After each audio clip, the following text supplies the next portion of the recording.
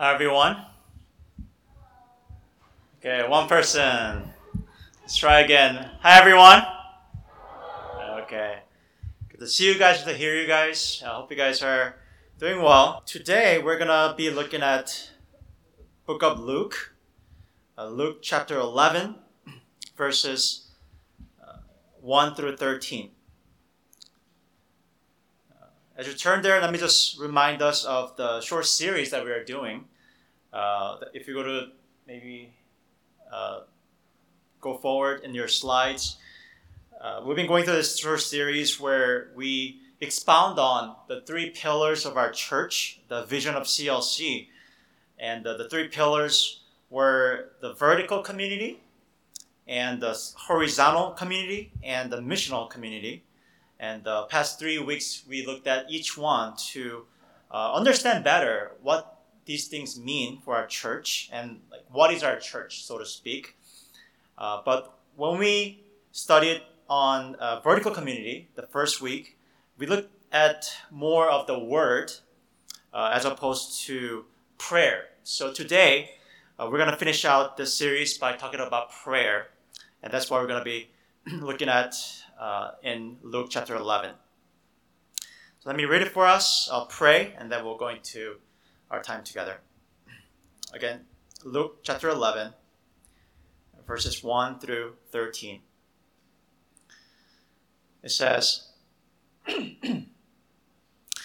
Now Jesus was praying in a certain place. And when he finished, one of his disciples said to him, Lord, teach us how to pray. Teach us to pray, as John taught his disciples. And he said to them, When you pray, say, Father, hallowed be your name, your kingdom come. Give us each day our daily bread, and forgive us our sins, for we ourselves forgive everyone who is indebted to us.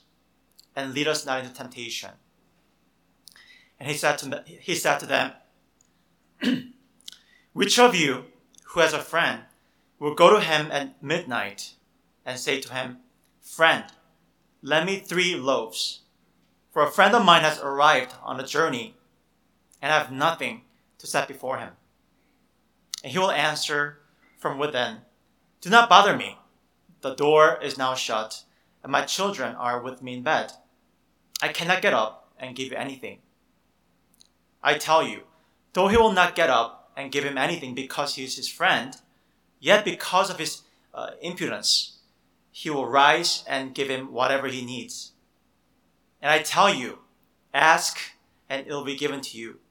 Seek and you will find. Knock and it will be opened to you. For everyone who asks receives, and the one who seeks finds, and to the one who knocks it will be opened. What father among you, if his son asks for a fish, will instead of a fish give him a serpent?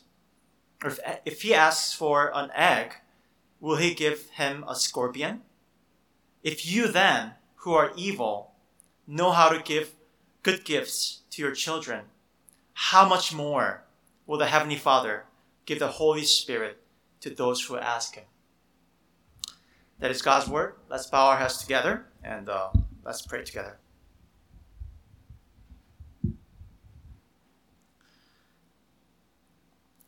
Heavenly Father, we come before you just wanting to get fed by your very word. And we know that you're here. You love us. You know each one of our stories in this room, as well as those who are joining us through the live stream. So I pray that you would awaken our hearts right now to your word and help us to hear your voice through this time so that our hearts may be changed and grow. But not just individuals, God, but as a church, help us to grow in this specific realm of prayer. Help us to be a praying church, a church that pleases you in this regard, God. But thank you for this time. We anticipate this time of your provision for us. I pray in Jesus' name. Amen. Okay, we'll be looking at this passage talking about prayer. The title of this sermon is Lord, Teach Us to Pray. And 3 points, as usual, I'll lay out for you so you can follow along. The first point is what of our prayer. Second, how of our prayer. And third, why of our prayer.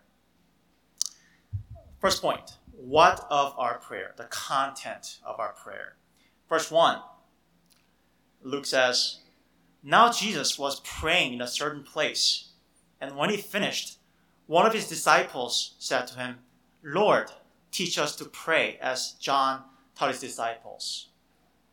The key words there are disciples and pray, meaning that prayer is a core part of disciples of Jesus.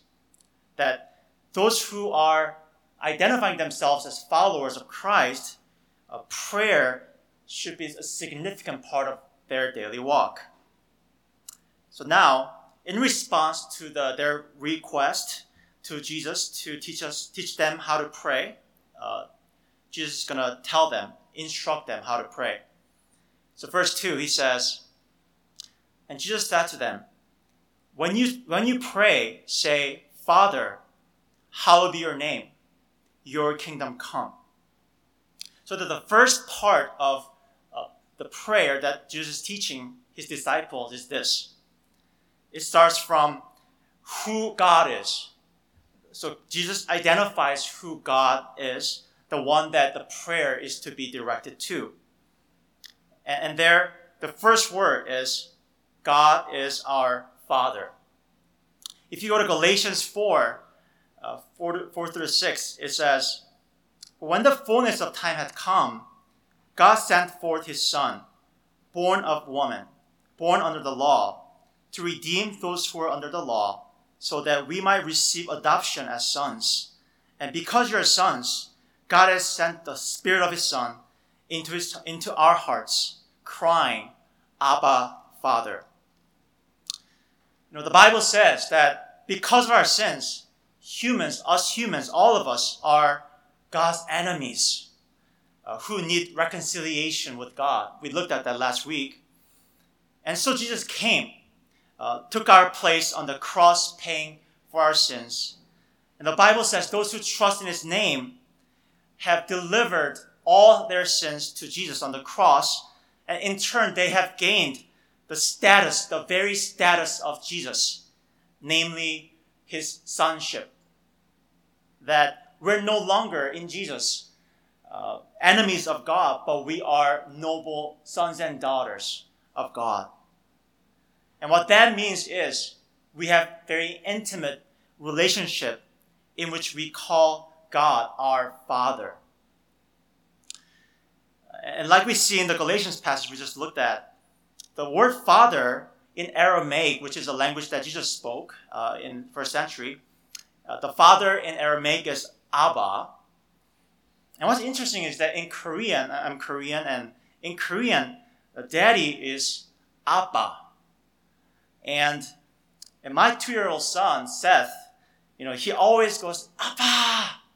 And he runs to me, and then, I give him a big hug, and I give him a lot of kisses. That's kind of like our routine every hour. That's what we do at home when we are bored, and my wife is more creative than me, so she does more fun things like drawing and stuff, but for me, that's all I do with them. But you see, this is a picture, very close picture of the relationship between us and God in Christ. That there is now intimacy, so close that you could even say God is kissing you, so to speak. That intimacy is the real situation between us and God in Christ. But if we just stop there, we might misunderstand the relationship, thinking that we can just mistreat God. It's like, oh, God loves me anyway, that there's no need for respect. So I believe Jesus continues on to clarify that a little bit. The next line, he says, "Hallowed be your name." The word hallowed means to keep something or someone as holy, distinguished, and praiseworthy. And when it says your name, God's name, means his unique quality and character, just as our names are unique to each one of us, right? Aiden or whoever of you. So the whole phrase means that our prayers are to elevate who God is as the Creator King, who is set apart, enthroned above, who is worthy of our praise. And in the same vein, the next phrase, your kingdom come, means that we declare that God is the king, not us. We act like kings and queens of our own kingdoms, but God is the king, and his kingdom is one that truly matters. So God and his kingdom, God, the set apart one, we establish him as the ultimate transcendent God, and yet so very intimate. Mystery for sure, but that's who God is to us. And with that known to us, now we can go into further prayer. Here's what I mean. Verse 3 and 4, it says, give us each day our daily bread, and forgive us our sins, for we ourselves forgive everyone who is indebted to us, and lead us not into temptation. Meaning that we can now bring all of our needs to God, because God is powerful. He's able to answer our prayers. So there, our daily bread, of course, refers to food, literally. We can point to any kinds of physical and material needs that we have daily. And we can also bring our spiritual needs too. That's what it means by, forgive us. Meaning sin separates us from God. That there's brokenness in our relationship with God if there's sin. So as God forgives us, there's a restoration and reconciliation in that relationship. So we can be intimate again with God. And then there's also protection spiritually to lead us not into temptation. God, please do not let the sins of my life overtake me. Protect me spiritually. Keep me healthy spiritually. So all in all, what that is saying is that we can depend on God for all of our needs, physical, spiritual, anything. So again, in this model prayer, Jesus is teaching us how to identify God and ourselves. He is the almighty creator who is able to answer all of our prayers. And we are, to be really humble, to be really honest, we are helpless creatures who cannot survive any second without God's provision and guidance. And if you think about it, in this world, we're living in a world that gives us illusion of control, doesn't it? It gives us illusion that we are able to have a control of our lives. Apps and we just look it up on our phone and different websites. So we plan things out thinking that our world and our lives are in the palm of our hands. But that's illusion because there are trillions of factors in our lives that can change our lives, even destroy our lives at times or elevate our lives. It's very unpredictable. We do not have control over them. Only God has control over our lives, who can meet our needs. That's what I'm trying to say here. My wife and I, Deb and I, we were dating for a while before we got married 7 years ago. And when we were dating, she lived in the close to downtown Chicago because her work was in the downtown. And the apartment that she lived in, she had a free parking. I use the air quotes there because the parking was shared with the public zoo. So what that means is whenever I go down there to see her, I have to fight with all these soccer moms and all these tourists. So I would literally spend like an hour or two at times, at worst, to find a parking spot. And this one time, Deb's parents came from Maryland, where she's originally from, and so I told them to go upstairs and rest. And I was trying to find a parking spot, but again, I spent an hour So that's dad came down to rescue me.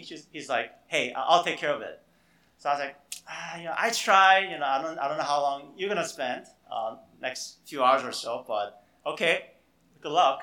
So I went upstairs, and then 5 minutes later, he comes back saying, Aiden, I found a parking spot. And guess what? I prayed, and God gave me the parking spot. And I was like, so I was kind of smiling and trying to be respectful. I was like, yeah, good, that's good. Good job.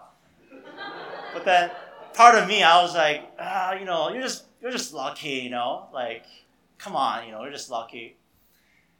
But then I think I kept thinking about it, like days following, years following, even now. I realized that the reality was he prayed. I didn't. He brought his needs to God. I didn't. I was trying so hard to use my whatever ability I had to find a parking spot, fighting all these soccer moms or whatever, all these crazy vans. Nothing worked. And when he says he prayed, I scoffed at him. That was so wrong. And that's why I respect her family so much. They pray about every single thing, little things like that. And what that is saying is, we're so used to rely on our own abilities. So we're not used to praying about, small things like that. We're conditioned, we've been even brainwashed to not pray, rely on our own devices. Meaning self-sufficiency and pride are number one enemies of prayer. Unless we acknowledge that every single aspect of our lives is dependent on God, we will never pray. So that's what Jesus is saying, that the content of prayer, what of our prayer is acknowledging who God is and who we are as his creatures. Second point, the how of our prayer. Verses 5 and 6. So now Jesus is going to tell us how, like what kind of attitude we should have when we pray. Verses 5 and 6, it says, and he said to them, which of you who has a friend will go to him at midnight and say to him, friend, lend me 3 loaves, for a friend of mine has arrived on a journey and I have nothing to set before him. To understand, to appreciate this parable, this is a parable story that Jesus is trying to use to illustrate his point. We got to understand the cultural context a little better here. First century Palestine context. So at that time, showing hospitality is very crucial. It's like almost like a life or death type of thing, because it was a communal society. Everybody relied on one another, and your reputation was everything. Your honor and shame was everything to you. So if you are hosting somebody in your home, you're supposed to provide everything for the guest. And if you fail to do that, and if the words get out, you'll be deemed worthless in the community. And you'll be shunned in the community. And I don't think it's that foreign to us either, right? I mean, for many of us, if we have some guests over in our place, or have some events at least in our houses or apartments, and let's say the toilet paper is out, or let's say soap is out, and you don't have food to provide for your guests, and they feel discomfort and they even leave before their the projected date. I mean, you feel bad, right?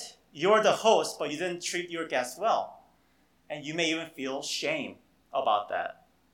So you relate to this. Although this is first century, 2,000 years ago, but same deal. There is a shame that is involved about not treating your guests well. So back to the story. As you can see, this host is in dire need. He's in crisis right now. So he has to find food. He doesn't have food right now to offer to his guests. So he gets out of his house and try to find something. And back then, there was no 24-hour Cub or any grocery store. So he had to do something and he resorts to trouble his neighbor to find a food, to find loaves of bread from his neighbor, and probably thinking that receiving shame from his neighbor is probably better than receiving shame from the whole community. So now verse 7, we will see how the neighbor could respond to that request. Luke goes on saying that, and he will answer from within. Do not bother me. The neighbor is saying, do not bother me. The door is now shut, and my children are with me in bed. I cannot get up and give you anything.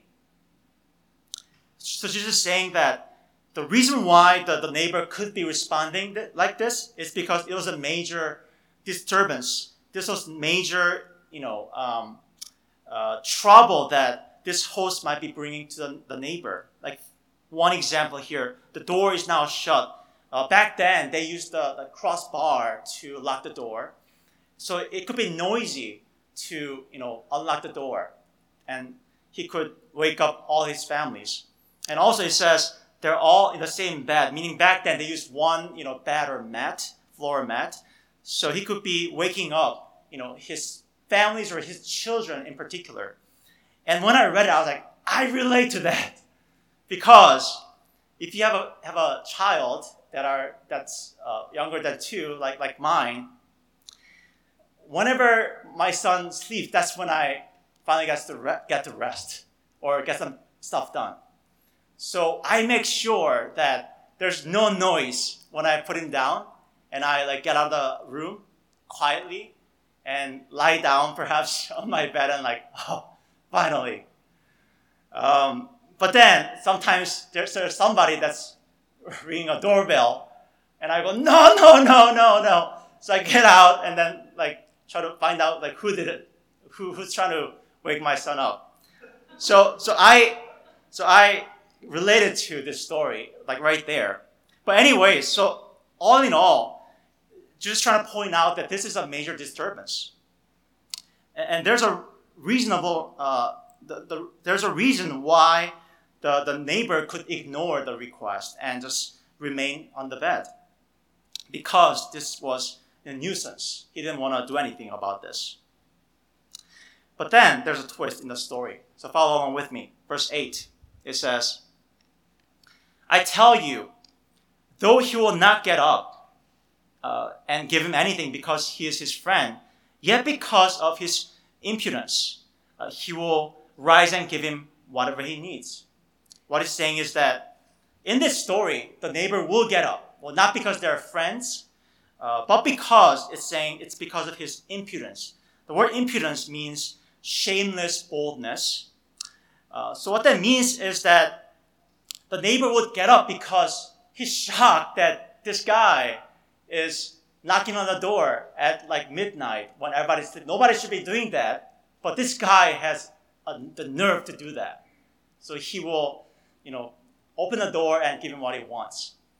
And let me illustrate this way. I hope that there's no one that's in a sales field, or hope none of your family members are in sales field, but I do not enjoy the visits from salespeople at my door.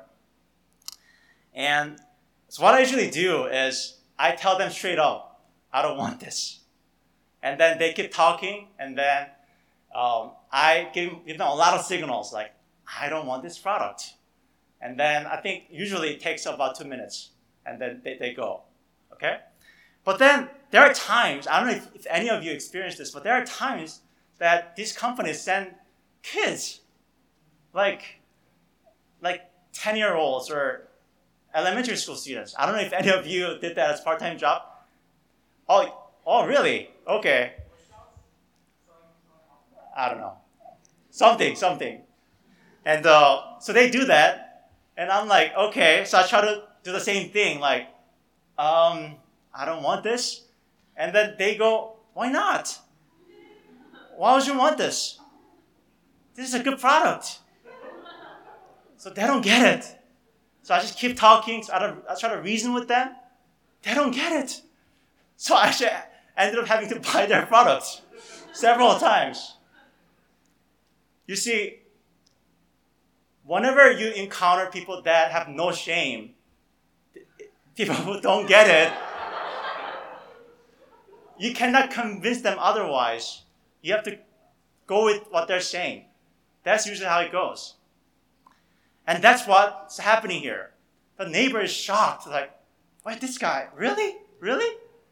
Okay, fine, here's what you want. And Jesus is saying, here's a point. Jesus is saying that God wants this. God wants to be bothered by our sales pitch. God wants us to be shameless, standing at his door, knocking, like nothing is wrong with that. God wants it because he wants to answer our prayers.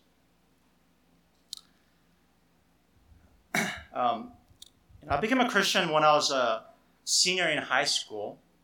And I think from there on, I substantially grew in my faith, especially during my college years. And at that time, just thinking back, my faith was so raw. Like it was so tangible, if that makes sense. And I took the Bible literally about a lot of things. And if you know that the passage is like, if you pray, if you do not doubt in your heart that the mountains can be moved, when you pray, it'll happen. And guess what? I believe that. Like, I genuinely believe that God answers prayers like that. So, this one time, I got into a car accident. It's something small in a parking lot of a grocery store. And I backed up into another car. So I was driving my parents' minivan and it got a huge dent and the trunk door wouldn't open. And it would have cost us at least a few $1,000s, right? And I felt bad. I was in college. And I was like, man, I feel bad for my parents. They're like working hard and they have to pay for this. So I was like trying to fix it on my own. Nothing worked. And then God moves mountains. So I went into my room. I prayed. God. No, I was stronger than that. I was like, God, you have to listen to me. You said I'm your child. You said you can move the mountains. If I have faith, I do not doubt right now. You got to answer my prayers. Otherwise, my parents are going to go broke. So I prayed that for good amount of time. And then I went back outside to our driveway. Again, trying not to doubt. And I put my hand on the trunk door. And I don't know why I made this sound, but I just went like this, like, oh, God, come on. And I flipped over the lever, and voila! It opened. I'm not making this up. It opened. It literally opened. I was like literally jumping up and down in our driveway, praising God. And the point is not that you should call me if your car breaks down. And I don't have a spiritual power like that. It's like one-time thing. But what I'm trying to show you is prayer works. Especially, you have no shame about that. You are so bold because you believe with all your heart that God is God of the universe, that He's real. He walks with us in this room on earth, and He has the power. And God is saying, God honors that kind of prayer. God honors that kind of shamelessness. What would happen if all of us had that kind of shamelessness? We will change the world. Shamelessness is how we are to pray. Third and last, the why of our prayer. Verse 9 and 10, it says, and I tell you, ask, and it'll be given to you. Seek, and you will find. And knock, and it'll be open to you. For everyone who asks receives, and the one who seeks finds, and to the one who knocks, it'll be opened. It's a summary of what we just looked at. in the previous section that if you have the shameless prayer, that God will respond no matter what. God will open the door for you. God will listen and respond. And at that point, the question from us might be, how can we trust? How can we know that God will not fail to answer our prayers? And in response to that kind of question, Jesus here appeals to God's character as the Father in heaven. So follow with me here. Verse 11 and 12. He says, "What father among you, if his son asks for a fish, will instead of a fish give him a serpent? Or if he asks for an egg, will give him a scorpion?" Here Jesus is appealing to common sense, appealing to this rhetorical question. The answer is obvious. Of course, we don't want to be naive. There are bad parents in this world. That there are parents who may give their children poison, sadly and tragically. But conventionally, Jesus is saying, conventionally and normally, parents would have such care and compassion for their kids and love for them that they would always give them what's best for them. That they will be willing to give them what is best for their children. And I think I shared this before. Before my son Seth was born, I really didn't care about what food I ate, right? I think all I cared about was that it was salty enough and it's cheap enough. That's really all I cared about. And I thought the organic food section was only for fancy people, right? But then once Seth was born, I started going to that section. I started going to the aisle in the grocery stores to buy organic foods. And I would not eat that. I'll just give that to my son. Why? I love my son. I want to give my best, my whole world to my son. And this might be true, obviously, for your parents too, right? I'm sure no parents are perfect. I'm not perfect, but despite all their failures, I'm sure you saw them perhaps working extra hours to give you a better future and education, perhaps. And perhaps you saw them wearing not so fancy clothes so that you can wear fancy clothes. That's parents' heart. Jesus is saying that's how parents' hearts work. So then, verse 13, it says, "If you then who are evil, who are not perfect, know how to give good gifts to your children, how much more will the Heavenly Father give the Holy Spirit to those who ask Him?" You see the logic there. If earthly imperfect parents do that, the conclusion is God, who is perfect in love, knowledge, and care for His children, wouldn't He give the best to His children? What is best for them? That's what He will do as the Heavenly Father. And what's interesting there is that the best thing that God will give to His children is the Holy Spirit. The Holy Spirit stands for God's presence, His guidance, and intimacy in the disciples' life. What that means is that in God's mind, the best gift is our spiritual well-being. If we're healthy spiritually, then that's the best thing in God's mind for us. And if you have that in your category, everything makes sense about our prayer. And earlier we saw that God will respond to our asking, seeking, and knocking.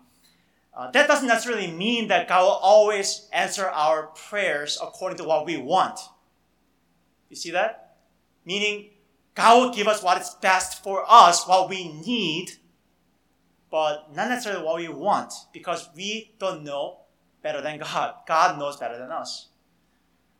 And also, this means that God may not give you what you asked, but He may even let you go through some times of darkness, so that as He fills you up with His Holy Spirit during that time, you can grow in your character, your spiritual health.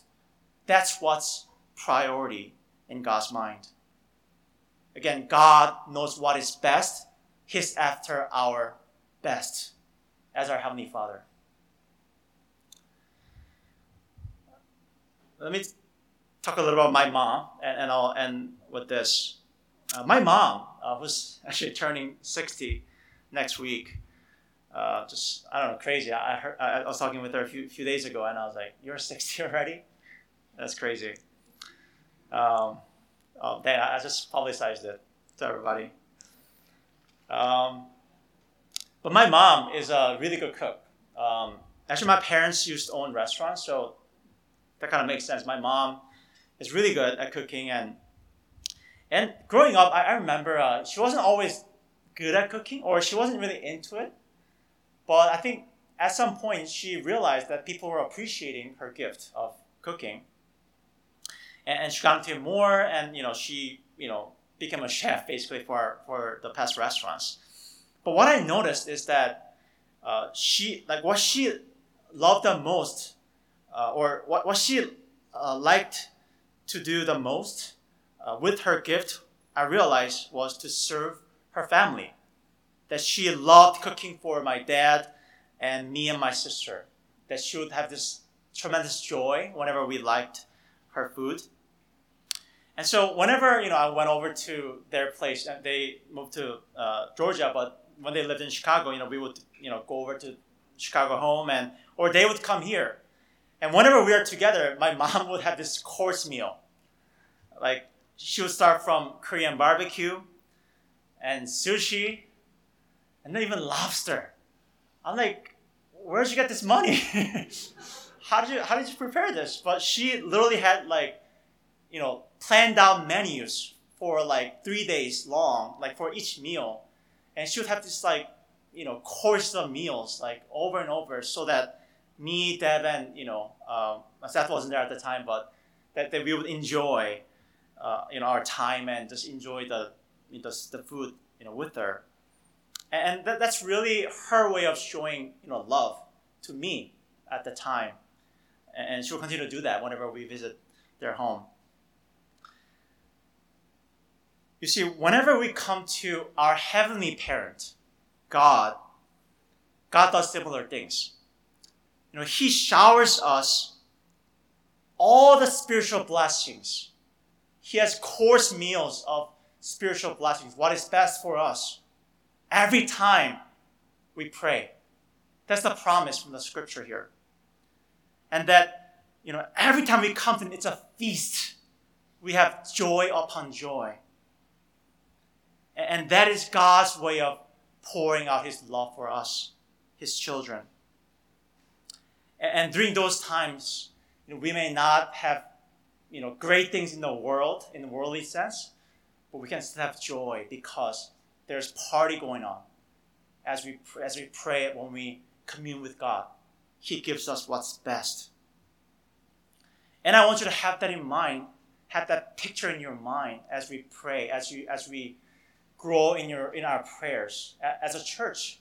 It's not just individual projects here. But think about that. Every time we come before God, God is just so ready to open up a party for us, that we will grow, that we will feel His love. And when we do that, God wants us to be shameless in our request. And He wants us to ask Him about anything and everything, because He wants to bless us. He's our Heavenly Father.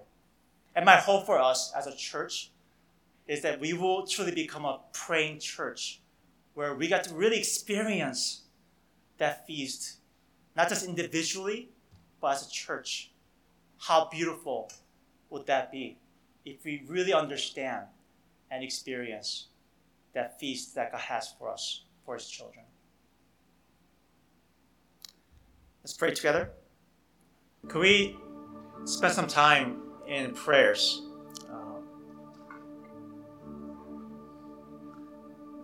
I know there was a lot here in this text, and I just didn't want to let go of any part, really, because it's so rich. Let's start from God's character, who He is. When we feel like orphans, when we feel abandoned by this world, by our mistakes, by our sins, in Christ, God becomes our Father.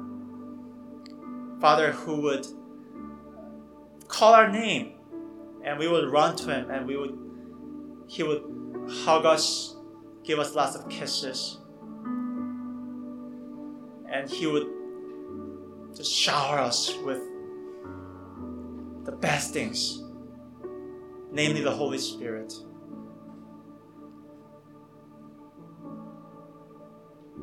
That's God's love, and God's love, according to this hymn that I love, in fact we sang it at our wedding, it's like an ocean. His love is like an ocean. If we had a pen and his love is an ocean as an ink, it will not run out. That kind of God, with that kind of love, is calling us to spend time with him in prayer and grow to be bold in our request and really experience the power of God and grow to see that it's not about things after all. We may start from asking for things, but as we grow, we will ask for him. Man, I want more of Jesus. Man, he loves me like that. There's nobody like that in my life. I just want him. You see, this is how we grow in our relationship with God. The Word of God speaks to us, and prayer is how we digest the Word, how we live out the relationship. I'll speak no further here. Let's enjoy God together. He loves us. He loves each one of us here. May you experience that as you pray. Let's pray. What an awesome reality that God loves us as we are. Love that's not dependent on our performance. He loves us as we are in Christ. Let's pray to that God together. Heavenly Father, you are our Father. You are our Abba.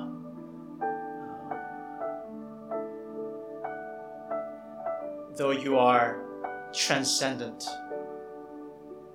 beyond our imaginations, but you're ever so close. You are holding us with your cosmic hand. We cannot fathom that with our limited minds. But with your Holy Spirit, open our eyes, God. And grow to be humble, that we will stop building our kingdoms, but acknowledge your kingdom, your kingship, and yet can be bold and shameless because we're your children. And also pray for those of us who might be joining us in this room, who are seeking to know who you are. May you visit them with your Holy Spirit. Open their hearts, God.